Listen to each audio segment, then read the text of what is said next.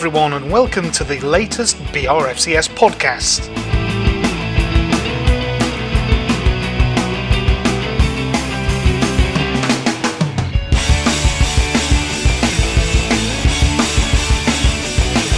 We've got a lot to get through, and tonight we've got an extra special overseas guest to give us a different perspective on all things Blackburn Rovers. Yes, a very warm welcome back to this latest BRFCS podcast. We're recording after Halloween, so whether this episode is a trick or a treat, I'll leave for you to decide. And of course, whilst last night's fireworks displays have left a telltale whiff of sulphur in the air, we will be looking forward to some potential footballing fireworks over the next few weeks. Your panel is raring to go, and just like Harry Chapman coming off the bench in the 70th minute, it's time to get ready for action.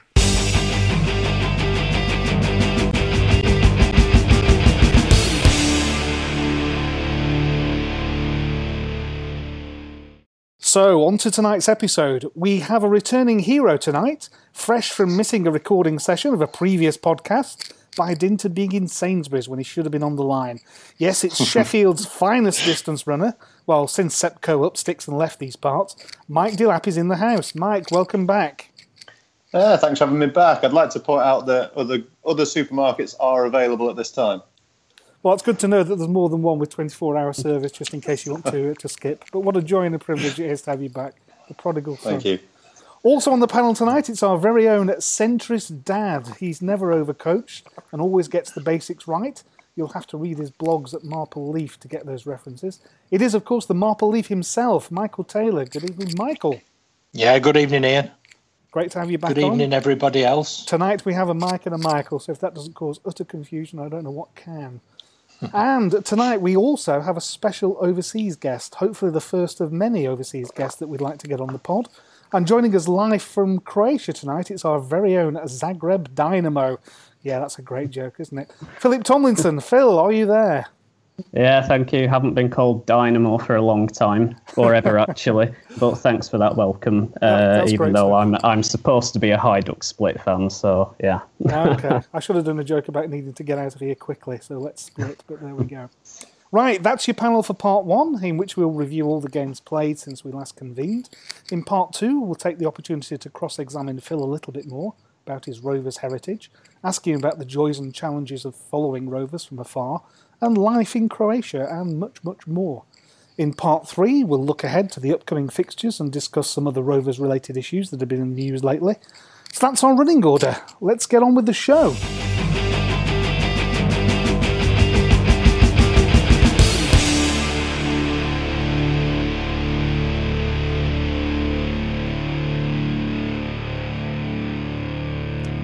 So since we last convened, we've played a number of games, and the first one that we're going to talk about is that extraordinary performance at Oldham Athletic. Woeful, weary, weak. Why were Rovers so underwhelming? Michael, would you like to kick us off, please? Yeah, it was. It was massively disappointing, more so for the fact that the best player on the pitch was somebody who never got a sniff when he was on the books at Blackburn Rovers. We had Jack Byrne on loan from Man City. And we never really saw much of him. I saw him in a cup tie away at Mansfield, and I thought, hey, this lad looks good. The next time I see him, he's playing for Oldham Athletic against us, and he ran the midfield. He taught Richie Smallwood how to do a bit of muscle in midfield, and he also taught Peter Whittingham how to pass. And I thought it was quite embarrassing. It could all have been so different if Elliot Bennett hadn't missed an open goal in the first half. But ultimately, it was a really, really limp and insipid display, and I went home thoroughly depressed. Yeah, you're not the only one. It was distinctly underwhelming, I have to say. What did it look like from Croatia then, Phil? Yeah, I mean, the performance sort of typifies how Tony Mowbray comes across in his interviews, really. It's a bit insipid. We had a couple of good chances to go ahead in the first half. Bennett, as Mike's already said, he inexplicably just booted it, I think, barely into the side netting from almost point-blank range. Whittingham hit the bar. I don't know if anybody recalls that incident. Yeah. And, I mean, Raya looked solid. I mean, I think the only thing he really had to do was, pick the ball out of the back of the net, aside from a couple of good saves after that. But what a disappointing result. We take how many fans? 3,000, is it? 2,500, something like that. And it's just typical that we pull out an insipid performance like that. So yeah, it's disappointing. Perhaps the most disappointing out of the lot of results that we've had. Did you see the Doncaster home game? No. In the season? That was an absolute rip snorter in terms of setting a new low benchmark. Yeah, I actually mean since the podcast convened. Oh, I see. Right. Just looking down that list of results, including the Plymouth one, which we'll talk about soon. It's perhaps the most disappointing. But no, unfortunately, the Doncaster one, or fortunately, I was suffering some of these iFollow issues that I think. If you look in the iFollow thread on the forum, you'll see that most people seem to have suffered them. So I missed it, but never mind. I don't think I missed much. You did not miss much. Mike, fans' reaction at the end, justified, or are we being a bit precious when we lose a game? It depends on your definition of precious, I guess. I mean, it's hard not to be disappointed, really. I know, I don't want to sound like, the stereotypical entitled football fan, but the thought a few years ago of losing to Oldham in a competitive football match would have been hard to take. And, I get it. It wasn't a very, very good performance. The only thing I would say about it is I saw a lot of people saying that's the worst performance I've seen, since Venky's took over and stuff like that, which in my mind nonsense. I could name you quite a few that I've witnessed, that were far worse than it. It wasn't great, and as with a lot of our performances that haven't yielded victories, they seem to be typified by this. So almost like we're a little bit cagey. We're almost a bit unconfident, or not confident in our ability to impose ourselves on games, and it almost lets the opposition grow in confidence themselves, like which we saw against Oldham. And but yeah, I think a lot of the vitriol spewed was a bit over the top, but you're always going to get that. It's football. It's it's supposed to be. It's a passion for a lot of people, and quite rightly so. So you are going to get a lot of over the top guff. I get a lot of it where I go over the top the other way, but I don't think it was justified. Some of the bile and the gross negative reaction to it. It was disappointing, but we can move on. There's 46 games in the season, and yes, if we're as rubbish in that as we are in other games, we're going to not be very good. But plenty more fish in the sea. I think I was surprised that you used the word vitriol. I think that's what surprised me. And in terms of that's the worst performance under Venky's, it's not the worst performance this season. No. Ian, if I could come in at this point, it's this is Michael as opposed to Mike with a similar accent. I blogged on this straight afterwards because I felt that it displayed a remarkable lack of resilience amongst our own fans, that they completely did something I talk about in a child rearing context. They catastrophized it. And it is completely over the top to say that. And it wasn't that the players on the pitch were not fit to wear the shirt. Frankly, we're in the third division for a reason. And I think a lot of Rovers fans aren't fit to wear the scarf, if I could put it like that. They have to get used to it. Teams like Oldham aren't going to roll over and just let us tickle their tummies and stick three past them. It's not going to happen every week. There's a lot at stake for these clubs as well, with a manager who desperately wanted to get the job. And yeah, it was a lesson for us. But our fans need to, I think we need to grow up a little bit. I think I'll have you on this one as well. I'm glad you mentioned about it was you rather than me. But yeah, the thing I would say is that I found it every single time that we concede the first goal, it's almost a bit of a, it's like that attitude that Michael's saying. As soon as we go a goal down, no one seems to sort of think, oh, well, that was disappointing, but let's get back on the horse. Let's get back at them and try and get a goal back straight away. It's almost like an acceptance of, oh, look how rubbish we've become.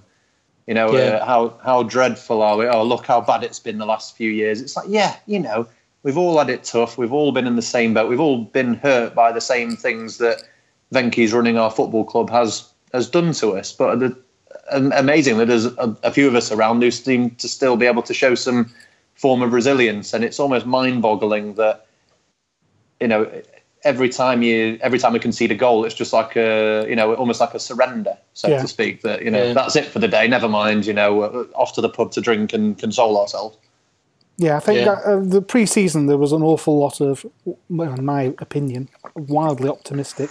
I mean, there are some people on podcasts who reckon we're going to finish second this year, for example. With little or no justification. Eventually, no names. But to talk about, I think we've already had, I think, at least 3 "you're not fit to wear the shirt" games this season, and I think in the previous 30 odd 40 years that I've supported Rovers, there's probably 3 in the rest of the time that I can remember. I can recall one under Kidd. I can recall one under Hodgson. So I think we're peaking too soon in the trauma stakes, especially given that we are 6th in the table. But we'll come on to that a little bit later on. So having covered ourselves in, not glory, that's for certain, whatever the opposite of glory is, that is decent on a podcast, we had an opportunity to recover at home in midweek against Plymouth Argyle. So there we are at home to the then bottom of the league. Chance to bounce back, not taken. Phil, how did this one look from Croatia? Mixed, really. I mean, we did create chances, but you just look at the result: Plymouth Rovers 1, Plymouth 1, and I'm actually just sat here with my head in my hands, really, reflecting on that. I mean, first off, it was an absolute beautiful goal by Plymouth. Wasn't it? It was stunning, yeah. Outside the box, Raya dived, no chance, top corner, really, really nice goal. Dak, he's. I think in every match I've seen him, he's always worked hard. He does make mistakes, but he puts himself about a lot and he creates a lot. He rescues us basically in the first half. So yeah, he nearly got a second as well. And then we had a couple of further chances from that. Cadiz he was basically free in the box from, I think it was a corner, was it? Or was it a cross in the box? I can't quite recall. But he should have just buried that, and that would have seen us win the match pretty much. But he didn't. He just sort of scuffed it, and it trickles wide. And we're all Williams being kind went to Ben Gladwin as well, aren't we? Yeah, well, I'm getting to him. But yeah, Williams had a header from corner, just tipped over the bar. I mean, it's not for the want of trying, but when we talk about trying, we talk about Ben Gladwin, and it's just appalling. I watched the highlights again earlier just to refresh my memory, and why he doesn't put his foot through it, I don't know. From that distance out, just blast it, put your foot through it. What are you doing trying to place it when there's a few defenders on the line? It was reminiscent of the Chris Brown heyday, I think. Yeah. Michael, I can sense you're desperate to come in. Really? Well, you're absolutely right. The thing I took from the Plymouth game was how static we are. How so often you have a movement coming up, the ball being passed around the back so often. Mulgrew gets it, knocks it sideways, gives it to Nyambe, he knocks it back again, and the crowd are getting impatient. That's every match, though, isn't it? Yeah, it is. And at that game in particular, everybody just camped in the penalty area, and Plymouth's defence, their centre-half wouldn't have had an easier game all season.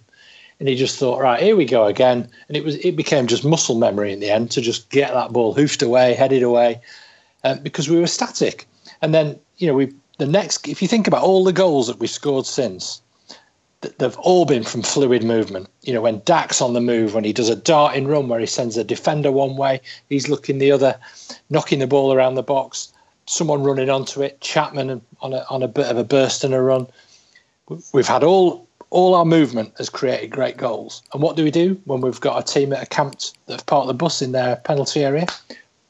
Everybody's static. We don't try and open them up. And that's got to come to tactics. What do they practice all day in training? Well, I think the thing that came out loud and clear to me with the Plymouth Argyle game was, and you've touched on it, it's that lack of direct running at the opposition, committing somebody to the challenge. And if I had £1 for every square pass in that game, frankly, I could retire. It was really quite dull. Anyhow, enough of Plymouth. That really depressed me. So on the Saturday, then we had Portsmouth in conditions which could best be described as monsoon. In fact, I was worried that it was going to be abandoned without the 90 minutes having been played. Yeah, Mike, what was your take on the Portsmouth game? It was much better, wasn't it? Let's face it, the result speaks volumes. I think the one thing that we took from that, obviously, was it was a rare, in fact, if I'm not mistaken, the only time that Harry Chapman's actually started a game. I thought it was just like a penalty corner taker from hockey where he just brought him on when you needed him. But there's a lot of argument about does he start, does he come off the bench. I must admit, Tony Mowbray must see this guy. Well, he sees this guy every day and we don't.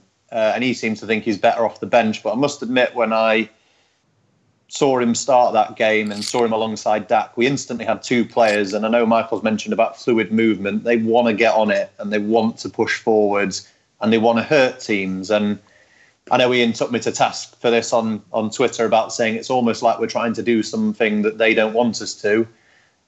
With both of them on there, they look worried, Portsmouth, and they looked, I think Portsmouth would have attacked more against other teams than they did against us that day because they were scared of the fact that those two were on there and could hurt them. And it showed. They both wanted that. And it actually is a game that suited Danny Graham as well because as immobile as he is, he didn't have to be sprinting all over the place because he had them two busybodies behind him doing all the work. And it could have been more than 3 rather than, it wasn't an unfair reflection on the game. No. We played well and we almost had a bit of I've paid a bit more, obviously everyone's paid a bit more attention to watching Shrewsbury this season and how well they're doing. It was the one game that reminded me a little bit of them. Every time we got the ball, we sort of said, right, who's in a good position? Who's going to hurt them most? And it was very good and it's a shame it's not reared its head a bit more often as well. Was I the only one who, when Danny Graham got the ball, was screaming, one more, knock it, yeah, okay, I'll take that.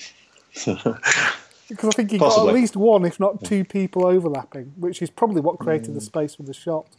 I just thought, there's no way he's going to put that. Oh, yes. Oh, right. Okay, nice one, Dan, nice one. And to be fair, also, would be remiss not to mention the terrific sight of that steward bundling himself over the advertising board as well. Brilliant. That was glorious, yes. That was absolutely glorious. So, sorry, Michael, were you there? Yeah, of course I was, yeah. So tell me what happened with Samuel sending off, because those watching on TV, wouldn't have seen it. Missed it. Yeah, so they were chasing a ball. It was, I can't remember his name. He's a tall centre-half for Portsmouth who was a university student. So he's had a profile on him in The Guardian, obviously. He was chasing a ball. It was a little bit of shoulder barging and all the rest of it. He sort of put his body in the way, pushed Samuel away from the chasing ball, and Samuel basically kicked him up the arse. Was it Andy Todd-esque? Yeah, I was just going to say that. And it was the best sending off since Andy Todd kicked Christophe Dugarry up the arse. That's still one of my favourite against Birmingham City. Yeah, I just absolutely. It's the Father Ted sketch, isn't it? The kicking Bishop Brennan at the arse. It's absolutely. He had to walk. And so we're not appealing the red card, then I take it. No, absolutely not. Idiot, absolute idiot. Splendid. His reaction said it all. I'm not sure why everyone was up in arms. I didn't see the incident, but not very clearly, but. His reaction just spoke volumes. He was like, like a resigned man heading off to prison for 25 years. Halfway down the tunnel before the referee pulled the card out. Yeah. Pretty much. I did love the third goal as well. I thought Craig Conway there was just like an enthusiastic golden retriever chasing a stick in the park. I thought that was absolutely wonderful. But my concern in the last 5 minutes was not Portsmouth or Rovers; it was the weather. So I think it was really good to get those 3 points. So 25 miles west, Fylde got their game called off in the conference. Yeah, absolutely. Yeah, you'd have nailed on that we lost the replayed match 2-0 as well. Oh, yeah. Yeah. Goes without saying. Absolutely. So then, having had an encounter with Plymouth at the bottom of the table, sandwiched in between Portsmouth, who then played a team up at the top of the table in our nearest and dearest Wigan Athletic. So the key question coming out of that game is, did he dive? What did it look like on TV then, Phil? At first, when I watched it, I thought that was a blatant free kick. You know what it's like these days with players, you know, playing for the free kick. But it actually did look like he took him out. But having watched it a few times again and again, the way that Bennett falls over, I don't think the player touches him. So whether you call it a dive or whether you call it, you know, going evasive for the free kick, I don't know. Yeah, evasive action. It's just semantics, isn't it? And this is just all down to how, you know, the refereeing goes. You know, you see players are just encouraged to take the dive and play for the free kick, you know, whatever. Yeah. 9 times out of 10, that probably would have been given as a free kick because Bennett would have just got clattered. You know, and what are your options? You either get clattered and risk injury, or do you get out of the way and play for the free kick? Yeah. You know, it was a reckless sliding challenge, I thought, anyway. Yellow card. I don't know. It's one of those where, you know, by the book it is kind of a dive, and you know, it's a yellow card. But what are these players supposed to do in this culture of playing for the free kick? It's a really difficult one. But I mean, I suppose we should come back to his first yellow, because that was a reckless challenge in itself. Yes. And it was an idiotic one, an unnecessary. Yeah, one. And it's a yellow card all day long. That one. It was, you know, really late on that left back, and it was just unnecessary. Whether Bennett just wants players to know that he's around and stuff, I don't know. But if you're going to do that sort of thing, you know, play for free kicks later on in the match, then you're always prone to another yellow and then a red. So it's, I don't know. It's, I suppose, inconclusive. Really, it's one of those grey areas in refereeing for me. But yeah, if we're going to ask the question, did he dive? I would have to say that he did. So Michael, that's my take on it. What was the view in the ground? Well, my view from the corporate seats in the main stand at Wigan was, and from the Wigan fans around me, was it was entirely inconclusive. And it's only through looking at it endlessly on different clips back and forth that I've come to the conclusion it's still inconclusive. And I can't. How can the referee know what's going on in a player's mind when you've got a centre half built like Jaap Stam sliding towards him? You jump out of the way. He doesn't say, "Ref, give me a free kick." He just goes down, and he doesn't particularly gain an advantage from doing it in that position. It's not like it was in the penalty area. I think it was a brave decision by the referee, as he might have said on Yes Minister. But I can't for the life of me, having watched it as many times as I have, believe that the referee was in a better position to give the decision he did. Talk us through the Brian and Michael style halftime entertainment then. What was the view like from the corporate seats for that? Well, they were in our lounge beforehand as well, and Kid 3, who was with me to give him his proper name, turned to me and said, "It's Phoenix Nights," and it was that band from my favourite episode of Phoenix Nights. I thought I'd accidentally logged in on Burnley's iFollow when I came back to the TV. So. Yeah, it was the half a shilling doing there, and I won't sing the song because it's racist. But also probably subject to heavy copyright, and I don't think the pod can afford that level of fee. So, Mike, would you have taken 0-0 at 3 o'clock? I'd have taken it on the hour mark. Yeah, sure, absolutely. I think just coming back to the the diving thing, though, I'll quickly have a go at that one. I know, you can argue all day long whether it was a dive or not, but how many of those do you see where the referee doesn't give a card out? It seems a very strange sort of one to sort of draw a line under and say, yes, that was a definite dive. Here, have a yellow card. And I know it, semantics, I get it, but in today's game, you see hundreds of little random dives and throwing themselves on the floor that go unpunished. So it seems very strange that was flagged up as being a particularly severe offence for a yellow card. Yeah. And I mean, the 0-0 at Wigan thing, the only thing I would say with it, in essence, yes, if you look at it standalone, it's a good point. But given our ambitions this season, what I would say is that it was perhaps a chance, given the decent start we made in the game, to look to make ground on a team that are quite significantly in front of us. Yeah, I would have taken an opportunity the points at 3 missed. o'clock. It's perhaps an opportunity missed that we might live to regret, possibly. I don't know. Yeah, I think to what you said, I certainly would have taken a point after an hour. But I think there's been a number of those opportunities this season to lay a marker down on the division. Shrewsbury away being another one of those. And it seems each time we fail the audition. Except Bradford. Yeah. Rotherham? That was at home though, wasn't it? So, I don't know. I'm still one of those old-fashioned notions about I still expect us to win at home no matter who we're playing. No, good grief. No, that's a bonus. But there we go. So, Fleetwood Town then. The old joke about the lousy dog walker who keeps losing leads. What the hell went on there? Michael, what was your perspective of the Fleetwood game? Yeah, this to me summed up Tony Mowbray in one game. All the pre-match build-up on Radio Lancashire on the way to the ground was all about, Fleetwood, they play with 3 centre-halves. And it's all about how they play. Hold on a minute. We're at home. We're above them in the league. We're expected to win this. I'm like Ian, I expect us to win all our home games, whoever we're playing. And suddenly it's like we're adapting to the way they play. And so often, not just Tony Mowbray, but under our previous managers as well, we seem to just slot into the way that the opposition want to play the game, whoever they are. Even if it's Manchester United in the FA Cup, we'll give them a game. We're good enough. We'll play an open, fluid, attacking game of football. And do you know what? We went on and took the lead. And against Fleetwood Town, we basically decided that they're going to dictate the way that this game's going to go by the fact that they play 3 really big guys as 3 centre-backs. And that's what you get. That's why we only got a point from that game. Because the whole approach to it is wrong.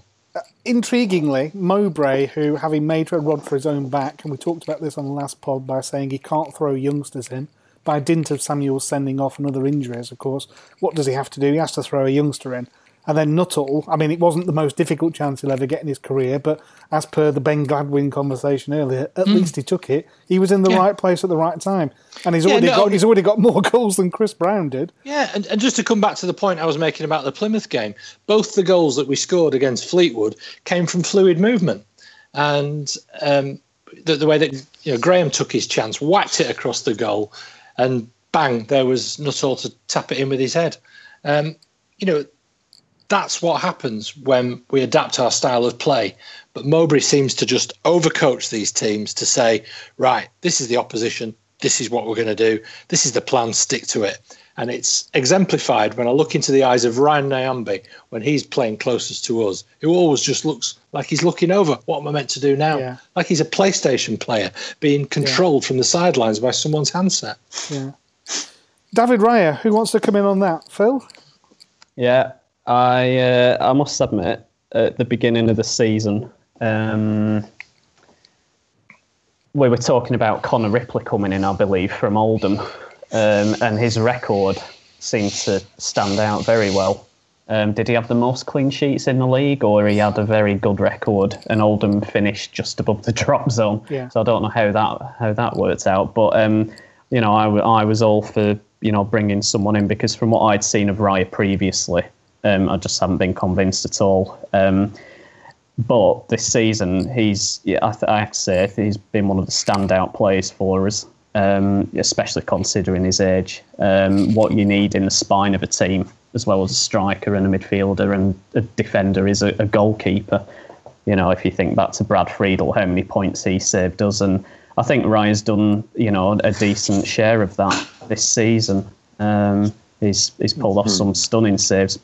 I have to say that his aerial ability is a bit questionable, and sometimes his kicking is a bit, you can get your Iker Casillas players in the world, and they can do that sort of thing with a bit of confidence. When Raya does it, and he pulls up, he does a short pass which just misses the striker. And, I think wasn't it the Gillingham game where he picked out their centre forward who was in the penalty area, and I think their centre forward was so surprised he couldn't do anything with it. He was just like utterly amazed that he got the ball. He's done one or two of those, but I think he's a solid. How old is he? 22, and he's a solid keeper. I think, especially for his age. I just hope that.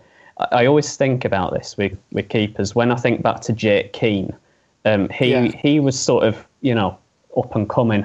And I think the environment that he was put in, perhaps, with Venky's owning the club and fans, still perhaps being angry from the Keane era, which we still are. But I think chucking him in at that, at that stage where, if you make the odd mistake, you're going to get scapegoated because you're the only person there that the fans can scapegoat. Yeah. I just hope that doesn't happen to Riot. I don't think it will. It's a high-profile position playing in goal. I think that's the issue. I just wonder, what do you think the reaction would have been if that had been Jason Steele, Mike? Well, I was just, believe it or not, I've been itching to get in on this one, guys. Come on. Think about it though. Place your minds back to like pre-season when we had Steele and Raya as sort of like the two goalies, and you couldn't locate one person who thought Steele was worth keeping, and they all thought Raya deserved a shot at being, the Rovers' number one, in light of the fact that obviously we've been relegated as well and cost-cutting looked likely. And with Jason Steele, I think he actually, similar, like you mentioned Jake Keane, that's a terrific example. I think he'd almost become a little bit confidence shot because of his environment, and he's moved to Sunderland where he's going to be confidence shot because of his environment. But especially with Raya and stuff like that, I had some comments the other day after he more or less chucked that ball in against Fleetwood, the second goal that came over from the corner. But, someone said the other day, what's that now, 3 mistakes or something?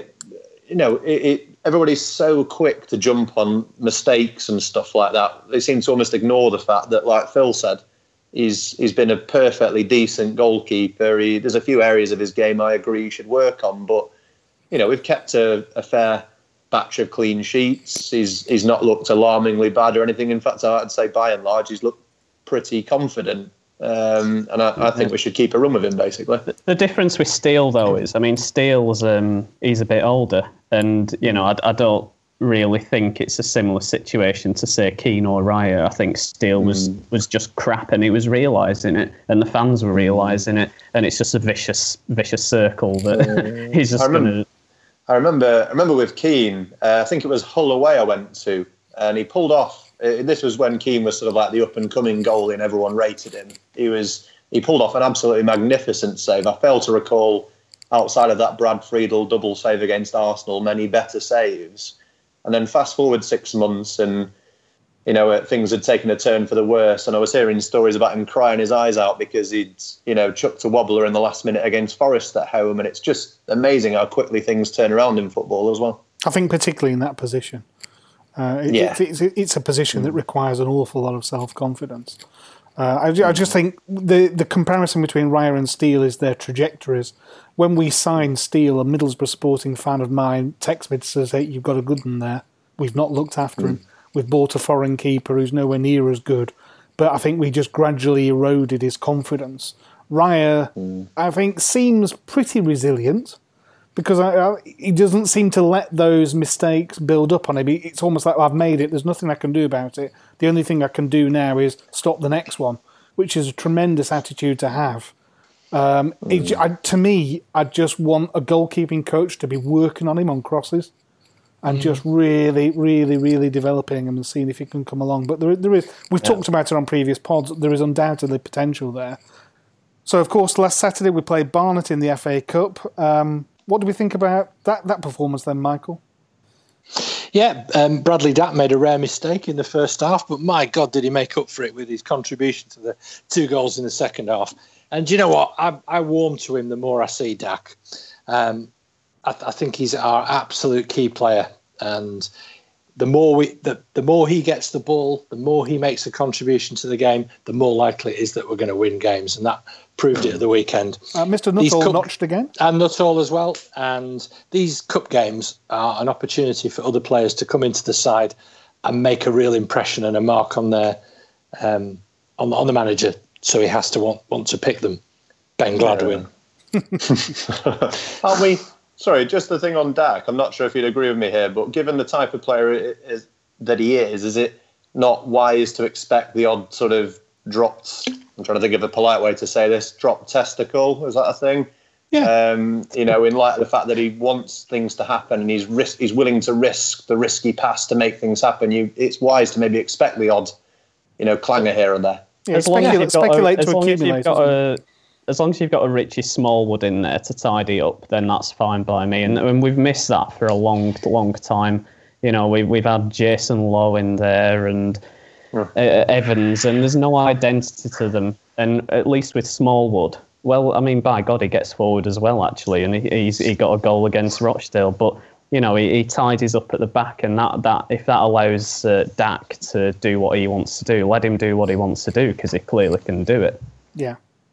Okay, so that's the end of part 1, and in part 2 we'll be talking to Phil in a bit more detail about his life in Croatia. So hang on in there.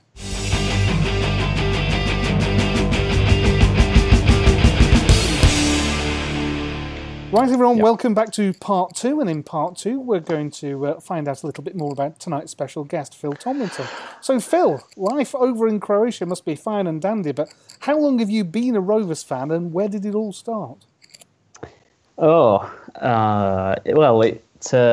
started, all the way back when I was 6 years old. My dad used to take me to Aki Stanley, and I remember he said that I wasn't ready for Rovers yet because it was a bit rough. Of course, I didn't really understand what that meant. He used to take me to Stanley. But my dad's from Darwin originally, and so he grew up a Rovers fan. And when I was 8 or 9, he took me down to Ewood. So we had a season ticket in the Riverside for best part of 16 years, I think. Yeah. So I've been a fan since I was 8. Can you remember your first game? No, but I can remember. What's your earliest Rovers memory? Chris Sully. Wow. Yeah, Chris Sully. I remember sitting in the Riverside stand. He was a left back, but I think he was probably just drawn to that area before matches. When they were doing the pre-match warm-up. And I remember him coming up to the side and signing autographs. Who wants Chris Sully's autograph? Me. And I got his autograph. And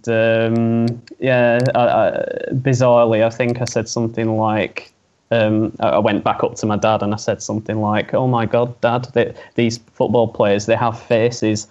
Because from a distance you can't see that they have faces, and when you're 8 years old you don't really know what's going on in the world and if those people are real down there. So fantastic. I would say that's my first memory as a Rovers fan. Who's your all-time favourite Rovers player?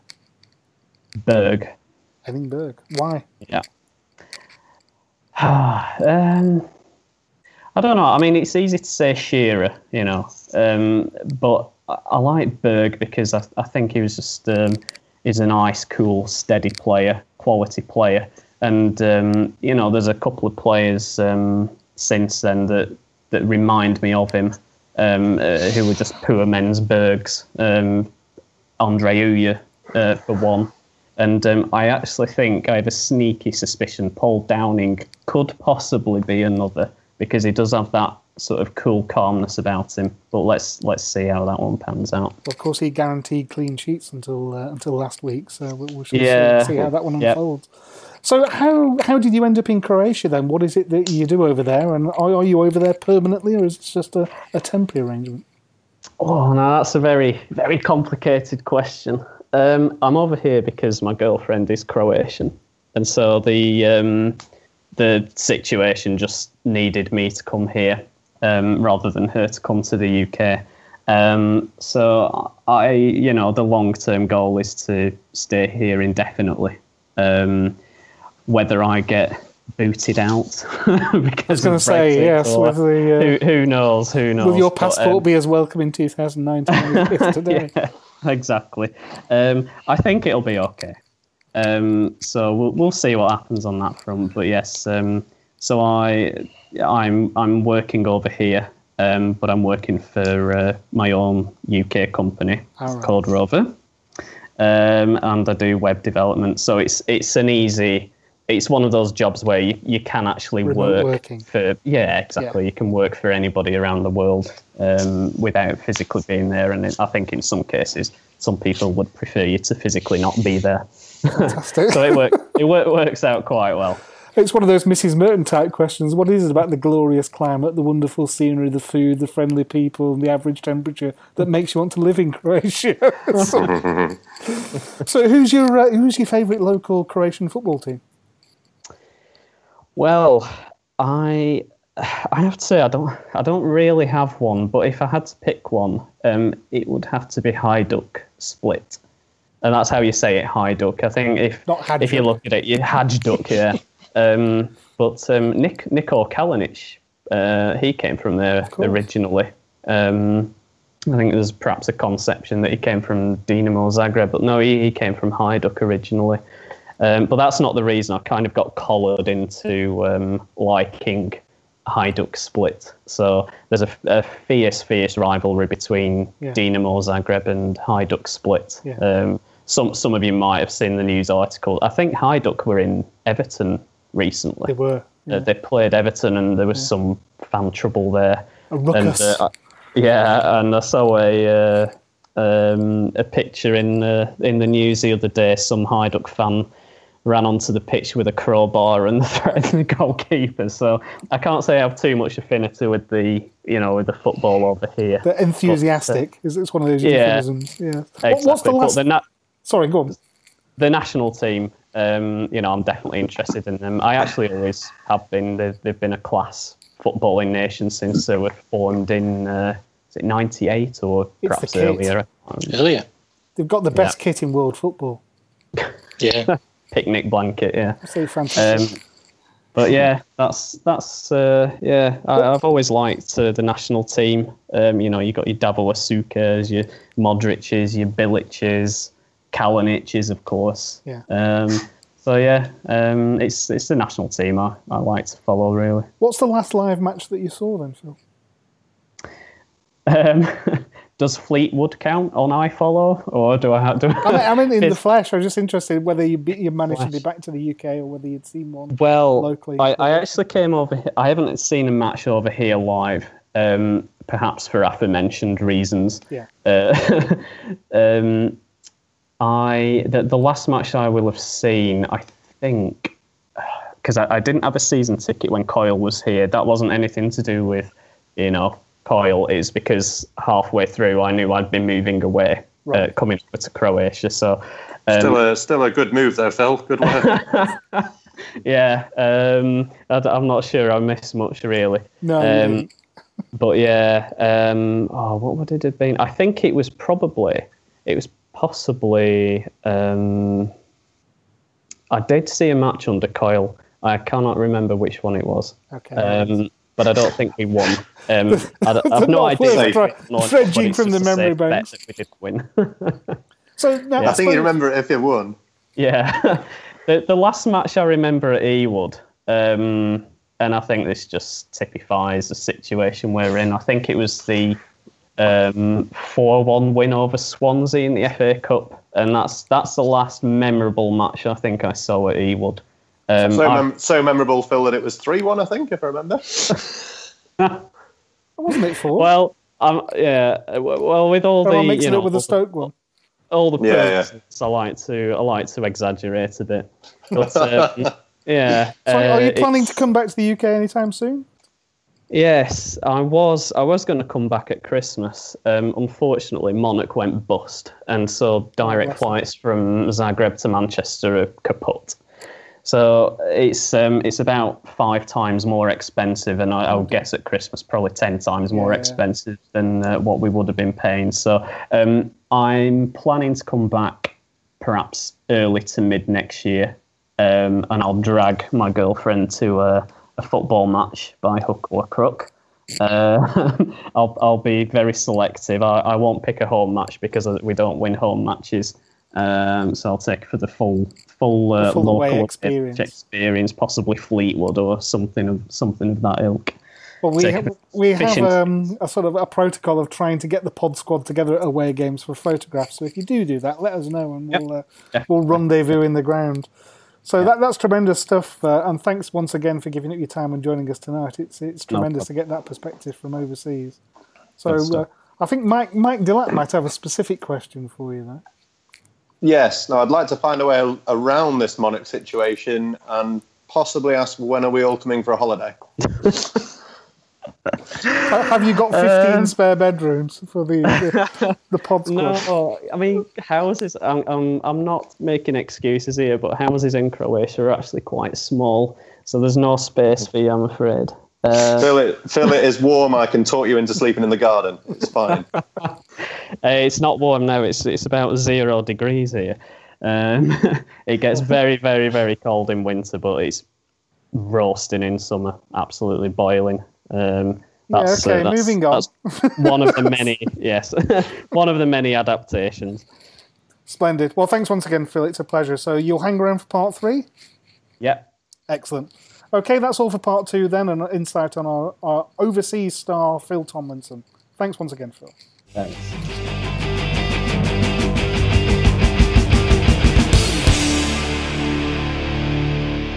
Welcome back to part 3. In this part of the podcast, we'll be casting the net forward and looking at what's in the pipeline for Rovers. Tonight, some of you may have seen the FA Cup second round draw made at Chorley FC, and clearly the patrons in the bar wanted Rovers at home, but they didn't get it. Rovers have drawn Crewe at home, match pencilled to be played on the 3rd of December. I can't think that would be particularly attractive for TV, so I would imagine that would be the date that it's played. I think the last time I saw Crewe in an FA Cup tie, Ewood, they won 6-1. But I will say that they were playing Accrington Stanley that day. That was back in December 1992, but it seems like only yesterday. So we've got that second round draw to look forward to. Hopefully we can get ourselves back into round 3, which is where we belong, of course. Other things happening in Rovers world in recent weeks. There's been some issues, and it was mentioned on the forum, about the family stand. Mike, what do you understand has gone on here, and what's the club's rationale? I can't see a logical one, shall we say. It seems a very strange decision, just more on the grounds that, a lot of people might turn up without their children on the grounds. They might be either doing something else, or they might be ill or something like that. And, they're rolling up to the ground and being relocated or something to that extent. It seems a very strange decision. I suppose anything I'm thinking they might be viewing is, perhaps cutting out... I'm trying to think of a good way to explain this. I'll chuck Jimmy Savile's name in there or something like that. Safeguarding, I think, is the euphemism, but... That's it. I'll have it. That's better than Jimmy Savile. Yeah, please. Yeah. Thanks, Ian. That was great. The bit that I can't understand is if you've got a family area and a parent or an adult, it doesn't necessarily have to be a parent, of course, gets a children's season ticket, then those are your seats. So just because the child isn't with you, why would that necessarily increase the risk? If they are saying then that some people have got children's season tickets but a child never turns up, that seems quite an admission, and it seems to be a bit of a blunt insults. I know there was an absolute furore. I think there was one Friday night on my Twitter feed where people were sort of saying this is like outrageous, it's appalling, it's monstrous, and it seems to have carried on. And the club has issued a statement which was a bit wishy-washy.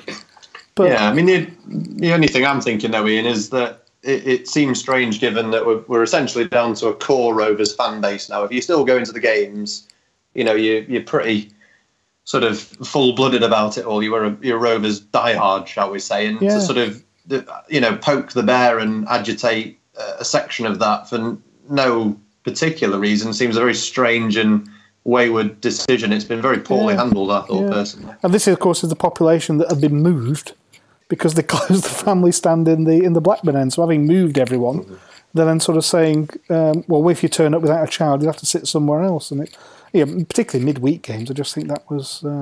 it's just another PR own goal by Rovers, but I guess we shouldn't be massively surprised by that. Something else that crossed my desk, as it were, Fans Consultation Forum. And I think one of our panellists tonight is particularly keen to talk about this. So, Michael, I'll hand over to you at this point. Yeah, there was a fans consultation forum that the club ran, and I didn't go because it's miles away. But I do keep a keen interest in what the Rovers Trust do. I've been a long-standing supporter of the whole concept of football club ownership. I keep a relatively close eye on what's going on at other clubs. I genuinely care when clubs fall into bad ownership. I'm happy tonight, by the way, that Blackpool's horrendous owners, the Oyston family, have been on the right end of a court ruling that they've got to pay a substantial money back to their other 31 million co-owner. Yeah. 31 million. With all that in mind, I support the concept and the setting up of a trust of Rovers supporters. My main concern is their priorities now seem to be all a squiff. They seem to be obsessed with harassing Mike Cheston. For whatever reason, they don't seem to like him. And they're also obsessed with this other chap, some Indian guy, whether he's in the building or on the premises. And it's nonsense. It seems to have been taken a completely wrong turn. And I think it's going to alienate a lot of reasonably minded Rovers supporters who want to support the concept of a trust, want to maintain a unified, sensible fan base that could, in future, be in a position to take a stake in the club. I want that to happen as much as anything. But I think the way they're going about it now, with their tactics at forums such as this one, is completely wrong. It does seem to me that there's been a change in leadership, I think, isn't it? That's probably the right word to say, in the trust. And now, I don't know, the trust just feels like it's lost its identity a little bit. Yeah, well, do you know what? As people may know, I was a Labour Party candidate in the 2015 general election. So, elections that elect a new leadership to an organisation that's completely odds with my own values. Well, I could talk about that all night if you want, chaps. But okay, right. Moving swiftly on the agenda on that point. Thanks, Michael. That's a great insight. Just sorry, go on, Mike. I was thinking was it's interesting. Michael talks about Mike Cheston. I wouldn't say I have a particularly strong opinion on him either way. Whether he's any good at his job, I couldn't honestly tell you. But he seems to have just been haunted forever by this outstanding candidate remark that he made regards, obviously, Owen Coyle. Yeah. But it's my understanding that he just sort of, he did the interview process during the summer, went on a swift holiday, came back and found out Venky's at a point, or were lining up to appoint Coyle, and he's just basically had to do his job and and back the guy. He's obviously come out with some incredibly strange comment, but he doesn't get to speak freely about that. If his employers say, you're going to have to get behind this and and make some comments to back what we're telling you to back, then you have to do it. And it's not the only comment that's going to haunt him, though, is it? Because recently wasn't there something about the fact that he said, I'll only have to speak to them twice a year, or words to that effect. That was what we quoted about going to the consultation forum meetings. Yeah, I know. The podcast special that we did with Alan Myers, that was an unattributed quote of Alan Myers, and everybody is putting two and two together and saying that that's Mike Cheston. We don't know, but obviously there's intense speculation. But I think we have to use the allegedly, because I don't think anybody knows for certain. Of course, but fans, that's all we have to go on, alleged. Yeah. And unfortunately, it's only going to lead to frustration and anger. And the only people that we can vent that to are the people that turn up to these meetings, aka Mike Cheston. And we're not going to vent it so much to, Tony Mowbray or anybody else. That's the difference since the Keane era. Keane took the Venky shilling. Keane was the man who stood up there and just spouted whatever Venky told him.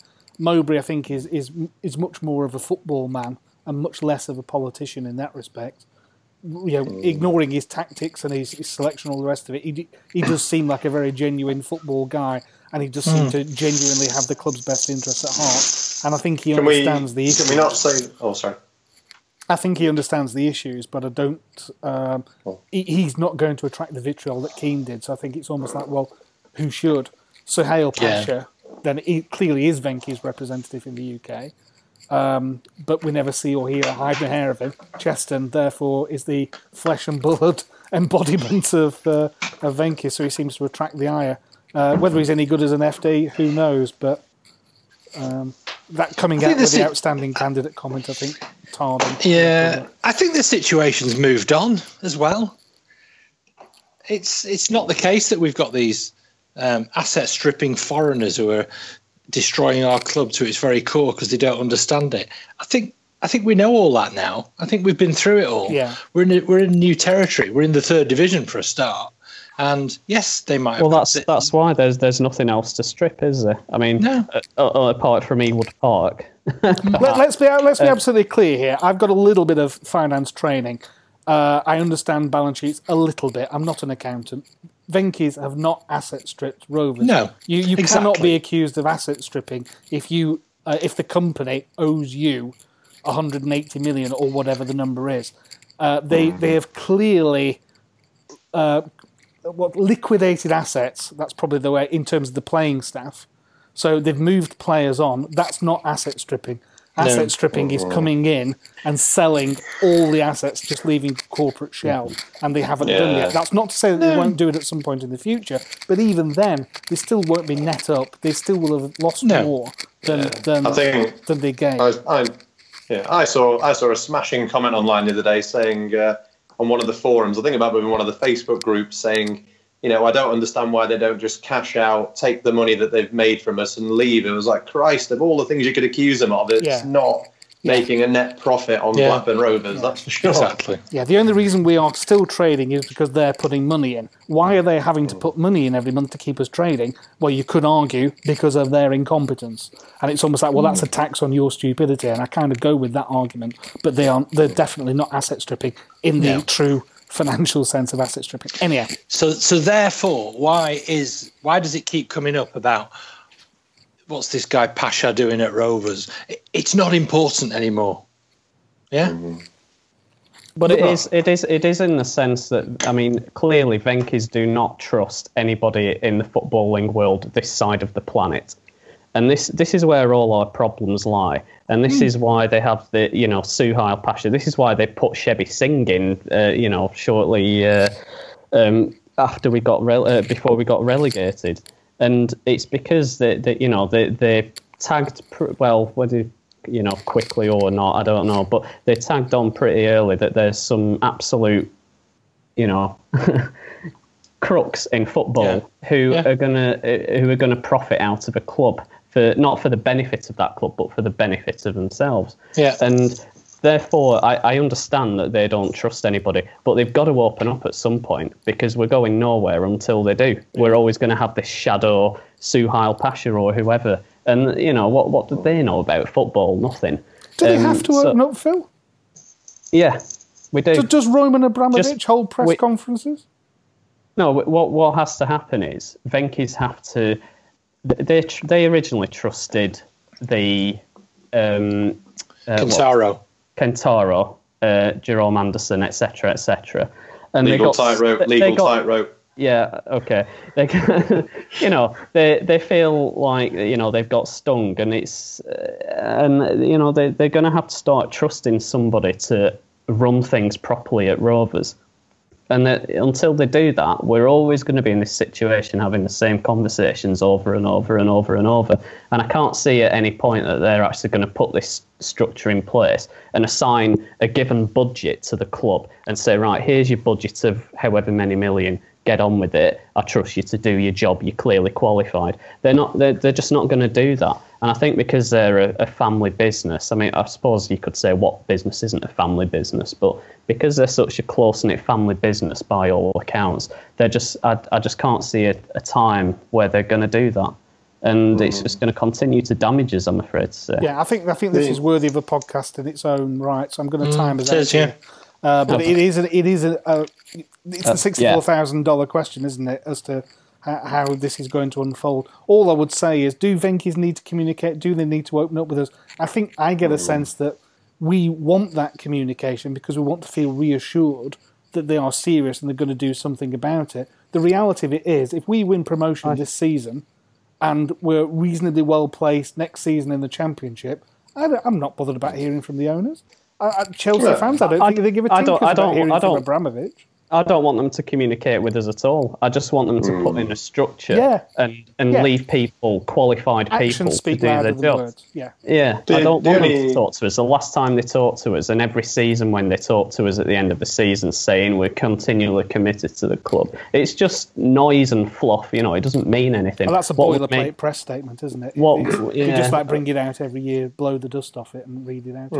It is, but you can see this sort of attempt to connect with the fans, and it just doesn't work. Everybody looks at it and we just laugh at, well, it's not a laughing matter really, but you know, we look at it with a bit of contempt and rightly so. I'm surprised if it's drafted by an intern, I must admit, because it is. The only thing I would say though is like with regards to looking at this summer as like a bit of admittedly quite a small sample, something somewhere seems to have happened where the decision-making process seems to have speeded up. I'm not sure if that can be attributed to Pasha or to Mowbray, but some things happened where, you know, especially with regards to transfers, they seem to take forever to complete. Something somewhere seems to have speeded it up and made it a more streamlined process. I don't know what it is or whether it's just a massive fluke or something. Yeah. But something's happened somewhere, and hopefully that, you know, it's a bit of a straw to grab to, hopefully. Yeah. I think an end of season pod well. special on this, I think could very well be worth it, where we can devote some proper time to it. So when we've come second. Well, let's see. Okay, thanks for that, chaps. Just looking at the forum, there is a thread on there which is interesting. Just interested to get your views quickly, everyone. Would you stick with Mowbray or twist? And at the moment, it's saying that only 43% of respondents would stick, and therefore 57% would twist and get rid of him. I'd stick because I wouldn't trust Venkis to appoint anybody better. Michael? Yeah. I'd definitely stick. Mike? Yeah, stick is the best thing that's happened to us in a long while, which I know is not exactly, it's quite a low base to come in from, but, you know, he's about as good as we're going to get, I imagine, given the panel in place to appoint his replacement, put it that way. Yeah. Phil? Yeah, it's a depressing poll, really. And I'm afraid that after sitting down and thinking about it yesterday, I came to the conclusion to stick. It's not a definite stick, but unfortunately, it's, as you guys have already pretty much said, do we really trust them to bring in somebody? There's a 5% chance they might strike gold with somebody, but until that percentage increases, then I'm afraid to say stick. I think what's depressing is when you look at who's been touted for the Everton job and the West Ham job. And you're sort of thinking, well, if it's bloody Allardyce and Moyes... I mean, I should add as well, I mean, the season's certainly not over at all. You know, I'm not hitting a panic button or anything like that. It's a situation where I think he can turn it around, but I think that's the only hope we've got this season. Yeah, I think we're playoffs rather than automatic promotion. I think that's what's emerged so far. But frankly, if we got in the playoffs, I think that would be quite an achievement given the number of new players he's had to bring in and accommodate. Right. As Balaji would say, you never know, you never know. One other item of news that's probably worth sharing, people who follow the Rovers Former Players Association on Twitter might have seen that there is a Full Members Cup 30th anniversary reunion on the 17th of November, and tickets are now available. So if you follow them on Twitter, there is a link through to their website if anybody's interested in that. So lastly then, let's just have a look at what games we've got lined up for the rest of this month and what we have to look forward to. There's one tomorrow night, of course, at Rochdale in the... Now, absolutely awesome Checkatrade Trophy, which, of course, I predicted that we'd get to the final of pre-season. So I think my prediction is hanging by a knife edge tomorrow. Anybody going? Is that a no? I refuse to even speak about it. Splendid, okay. Phil, go on, sorry. No. You're not flying over, especially? No, I'll give this one a miss, I think. Okay. So a cricket-playing colleague of mine, who's a big Walsall fan, was looking forward to entertaining me on the 11th of November. That's not going to happen because of the World Cup playoffs. which means that our next big league away game is at Bury, and I believe that we've been allocated both stands behind the goals. And I secured my ticket this morning, so I'm really looking forward to that. I don't think I've been to Gig Lane since that night. Back in Ian, something happened. 70s. Something happened with the Bury tickets. They had to be sent by recorded delivery, which meant you had to fork out an extra couple of quid. Well, this is interesting, because I booked them online this morning at about 9:30. Then I had a phone call at about 9:45 saying that if they're lost in transit, Bury will not send out replacements. You'll have to buy a new ticket. So what you can do is collect them on the day at Bury. So I, being a thrifty man who's living in Yorkshire for clearly far too long, said, I'll collect them at Bury on the day then. So you can imagine now there'll be an enormous queue stretching out from the ticket office on the day. So yeah, both stands behind the goals apparently.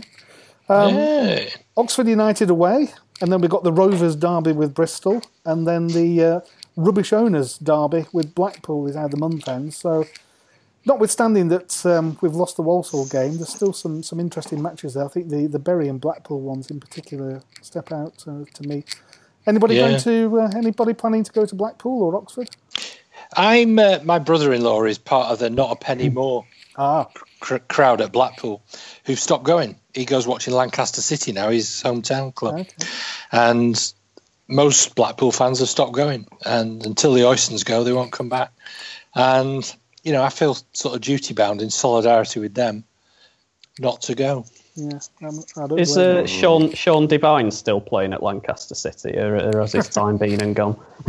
I think that's been and gone. Was that Peter Devine? Peter Devine. Oh, was it Peter? I can't remember. The classic penalty miss. Yeah. Is that the one who fluffed the penalty, isn't it? On the Danny Baker's own goals and gas video, I think, every season, that one, wasn't it? That was absolutely a classic. I think he's probably older than me.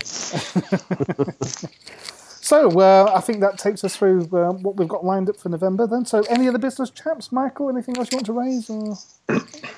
No, you said if we can bring up any other things, if you want to talk about economic development in Lancashire, historically, I can do that. Okay, if you want to just hold on the line then, we'll come back to you in about an hour, if that's okay. Yeah, my line's gone faulty, Michael. All right. Mike, have you anything you want to add in AOB? No, not at all. Just basic stuff. Keep the faith. We're nearer the top than we are the bottom. So let's keep this party rolling, and hopefully things will take an upswing. Are we going to finish third now, or are you still holding out for second? I was going to maybe go at first, but second. I'll hold on second until next time. Good man. Phil, then, the view from, not so sunny Croatia tonight, then, from your perspective? Everything looking good? I put us down as 12th at the beginning of the season. I'm going to increase that prediction, possibly. We've got someone on the pod who's even more 10. pessimistic than I'll go me. for 10. Tremendous. Well, that's all for this episode. As always, thank you all for giving it your time to listen to us. It's hugely appreciated. Feedback, as always, is welcomed on the BRFCS forum. My sincere thanks to our panellists for giving up their time once again to contribute to this episode, and especially to our guest Phil for giving us some insight into life in Croatia and the joys of overseas fandom. We are on the iTunes platform, as you probably know, so that should make subscription a whole lot easier. If you're feeling especially kind, please leave us a review. It does help in our listings, but also gives us a nice warm glow inside when some people say some nice things.